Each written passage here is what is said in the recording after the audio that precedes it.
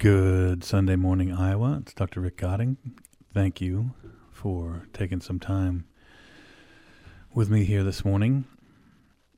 So, I mentioned a while back that I had started wearing compression socks in the operating room. And, of course, somebody told me to do that a long time ago, and I wish I had, because it kind of got to the point where on my lower legs there wasn't a lot of hair growing, and I'm like, oh man, this is starting to...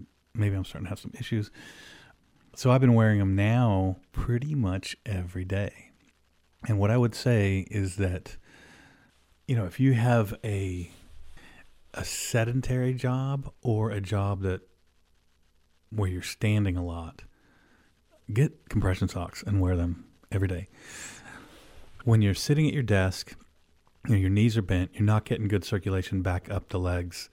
And then when you're standing, your legs are straight and it's hard to pump all the way back up against that. So really, unless you've got a job where you're out walking all the time, you should probably wear compression socks. The younger you start wearing them, the better off you'll be. Obviously, if you're wearing shorts, it might be something you're not really interested in from a fashion perspective. But yeah, they've really made me feel better. My legs just feel better overall, and I don't know, it's always hard to tell if they make you feel like you have a little bit more energy or not. I'm doing so many other things, riding my bike, work out, try to watch what I eat and all that kind of stuff. But I really think it's a worthwhile thing, especially if you have a super sedentary job, meaning you're just sitting all the time, or if you're standing all the time. If you have kind of in-between job and you do a fair bit of walking around, that's one thing. I'm not sedentary. I sit in my desk chair, but I walk to a patient room, and then I either sit or stand in there, and then I walk to the next patient room. So I'm kind of up and down all day. So I don't just sit there for hours on end. But in the operating room, I stand there, and you just stand there all day, basically. So I have not worn them while I've ridden my bike yet, and I'm kind of excited to try that and see how that goes. So anyway, old guy stuff.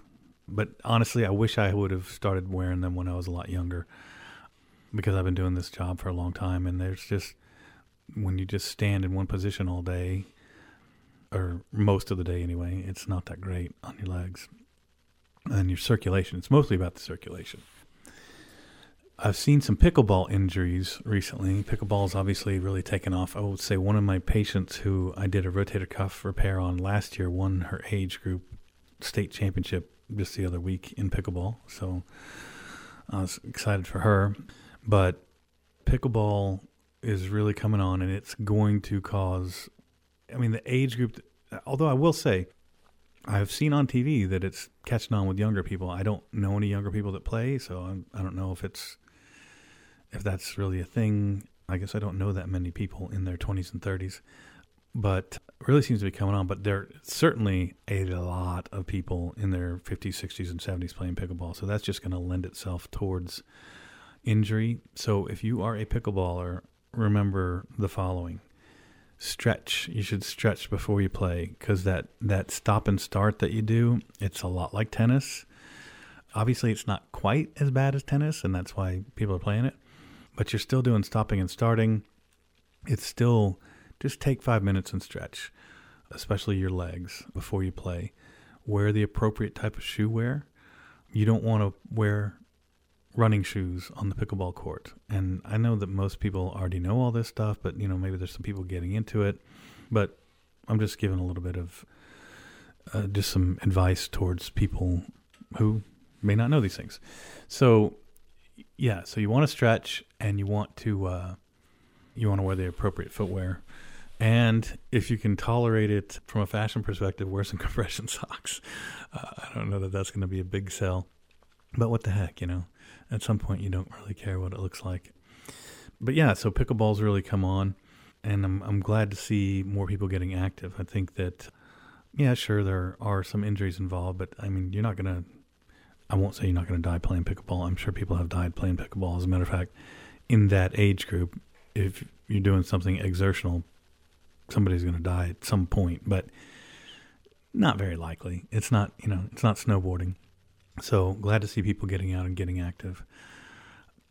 And now this particular woman whose shoulder I operated on, she came in because she wanted to get a Regeniten and get right back out on the pickleball court. The Regeniten is, again, the patch that we can put on the rotator cuff if it's torn partially. And she knew all about the patch and was interested in getting it. And I looked at her MRI and I said, yep, I think we're going to put a patch on and you're going to be back playing pickleball in a few weeks. Well, I got in there and there was a tear that was all the way through the tendon.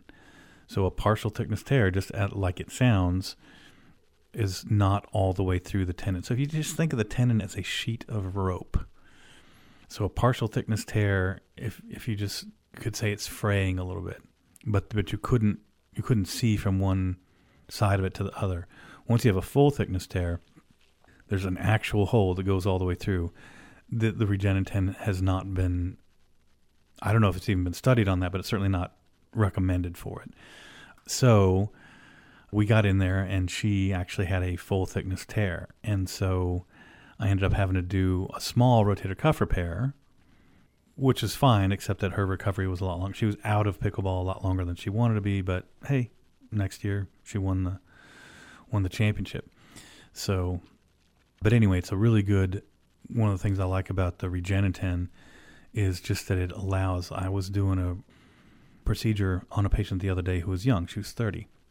And she was getting what was called a biceps tenodesis. So the labrum is the lip around the socket in the shoulder. And when the labrum is torn, it causes pain. With the long head of the biceps has two heads. The long head of the biceps comes up into the shoulder and attaches on the labrum. And so when you move your shoulder, it can hurt. There's a couple different ways to approach it, and I had chosen with this particular patient to do what's called a biceps tenodesis. So we cut the biceps using the scope. We put the scope inside the shoulder, cut the biceps, and so you cut it so it's no longer attached to the labrum, and then you tack it down into the groove where it normally lies so that it's still getting the same force applied across it, but it's no longer tugging on the labrum. And so while I was in there doing that, I inspected her rotator cuff, which we had seen on the MRI and did not, I mean, it looked like there was some little bit of fraying, but it was a lot more when I saw it, and it was not all the way through. So here's 5 years ago in this situation, I would have done nothing because she was right on the border. And the other option is when you're in that situation previously, so you get in there and you don't expect that there's a significant rotator cuff tear, but you find out that it is significant, but it's not all the way through. Well, back before the Regeniten came out, you would just shave it a little bit, and then that was it. Or you could complete the tear using a knife and then tack it down, and then it would tack it down to the bone. That's how we typically do a rotator cuff repair. And then that would grow back, and the bone and the tendon would grow together and it'd be stronger than it was. Well, I didn't want to do that because she would have been out of work for a long time and she couldn't afford that, and she was not looking for that. So I was able to put a Regeniten patch on there, 48 hours in the sling. Her rehab is no slower than it would have been just from her biceps tenodesis. So it's really a great advancement. And, I've really started to put it on most of my total shoulders as well. Of course, if you've been listening, you know that I use the resurfacing total shoulder. So the resurfacing total shoulder from Arthrosurface is, it's 100% the shoulder I would have if I had shoulder arthritis, because it allows you to do whatever you want. I'm not going to go into the greatest, I'll just brush over a little bit. So on the ball side, we don't cut the head off or the ball off and stick a stem down, and that preserves bone. On the socket side, we don't resurface the whole socket, we just resurface part of it, and we leave a rim of your own bone, and that preserves bone as well. So on the socket side, the fact that you have a rim of your own bone allows you to do whatever you want. Most time, if you have a total shoulder, you'll be limited to 35 pounds or so, maybe 50, depends on how sporty the surgeon wants to get. But I have patients, because you leave a rim of your own bone on the socket side, I have people that are doing every job you can imagine, people who are training for doing CrossFit. Of course, I tell them they got to be a little careful with the CrossFit, but there's lots of powerlifters have had this operation and go back to doing very heavy, hundreds of pounds of bench pressing, 300, 400, 500 pounds. So it's a great operation. The other benefit I like for it, especially for younger people, is that it preserves bone so much. And I just had a patient the other day who came to me, and she had a regular total shoulder, let's call it, with a stem in it on the ball side and a complete cemented resurfacing on the socket side. And her shoulder was failing. In other words, she had stopped getting pain relief, and it looked like on her bone scan that the socket side might be loose. It was hard to tell exactly. And so we're getting her, actually, I don't do redo shoulder surgery like that if it's a stemmed one, because I just don't have experience doing that, and there's a limited number of guys around. I say guys, it just happens to be in Iowa that the ones who do that are males. But there's just not very many of them around. So we're sending her off to someone else to get taken care of. But the point is that if she were having that same problem with the arthrosurface shoulder that I put in, I would go back in and redo it because there's so much bone preserved. And I mean, that's the whole thing.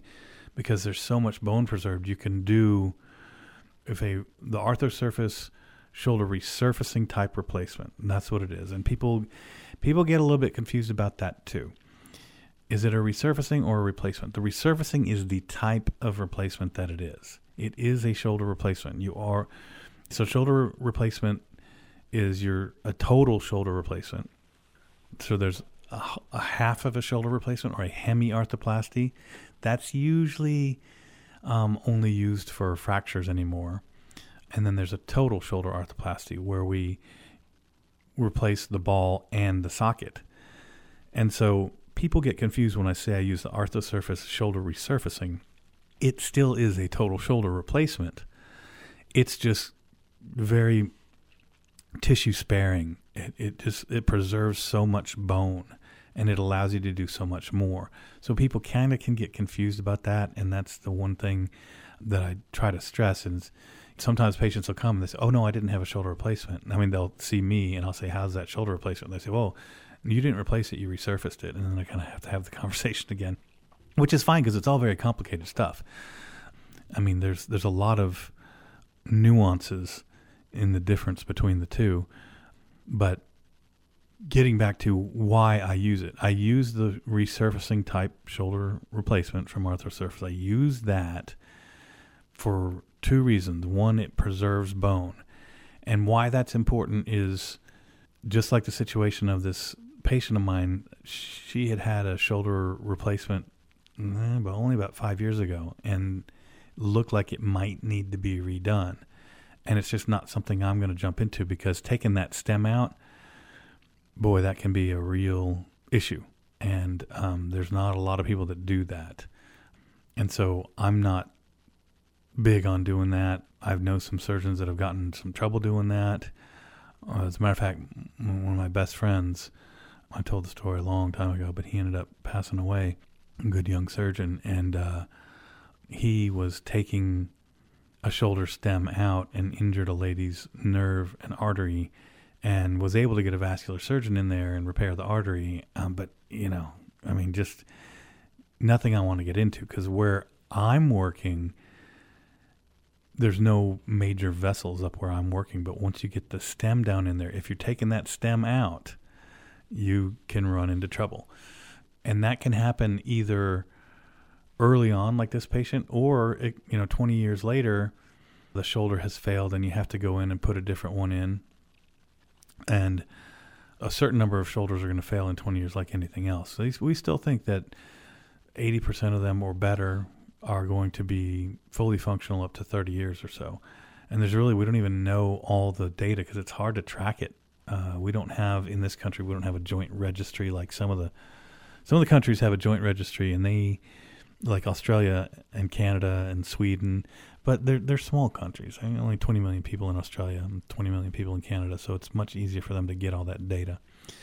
But you can rest assured that by sparing bone with the resurfacing shoulder, if you run into trouble in the future, whether it's an infection that requires the prosthesis to come out, which I've never had in my career on a shoulder, knock on wood, or it fails in some other way, or it's just aged out, it's just worn out over time, you can be guaranteed that using the resurfacing type, it's the most bone sparing and it allows you the most options down the road if you do have that trouble. And so those are the two reasons I use it, is because it allows you to be more active in the short term and the medium and long term. It allows you to be more active, and it also is protective of your bone. It just leaves so much bone that if you did have to go back in and do something with it, you have so much bone to work with. It just opens up your options dramatically. So that's exactly why I use that. And nowadays I do put the Regeniten with it. Not always, but I would say most people with shoulder arthritis have at least some degree of rotator cuff tearing. And if I look at it and I think it needs it during the surgery, I put the Regeniten on, because then the Regeniten actually thickens the cuff and makes it stronger and makes it less likely that the cuff is going to tear later on down the road after a shoulder replacement. And of course, now those are two different pathologies that can occur either separately or together. That's a rotator cuff tear, which is the tendon that moves the shoulder around inside, or arthritis, which is the breakdown of the joint between the ball and the socket. And all these things are, I know it's a lot, and trying to get it explained well over the radio is difficult because I can't draw any pictures or show pictures on the internet. But you can look up shoulder arthritis and you can look up rotator cuff tear, and you can kind of see how those things work together. And the one thing that we always try to do is make sure that there's a good rotator cuff after a shoulder replacement. And so that's why I use the Regeniten on most people getting that operation. So, a little pickleball story talk and a little shoulder story talk today. So I hope you have enjoyed this week's show, and I do, again, thank you for spending some time with me, and you have a blessed week, Iowa.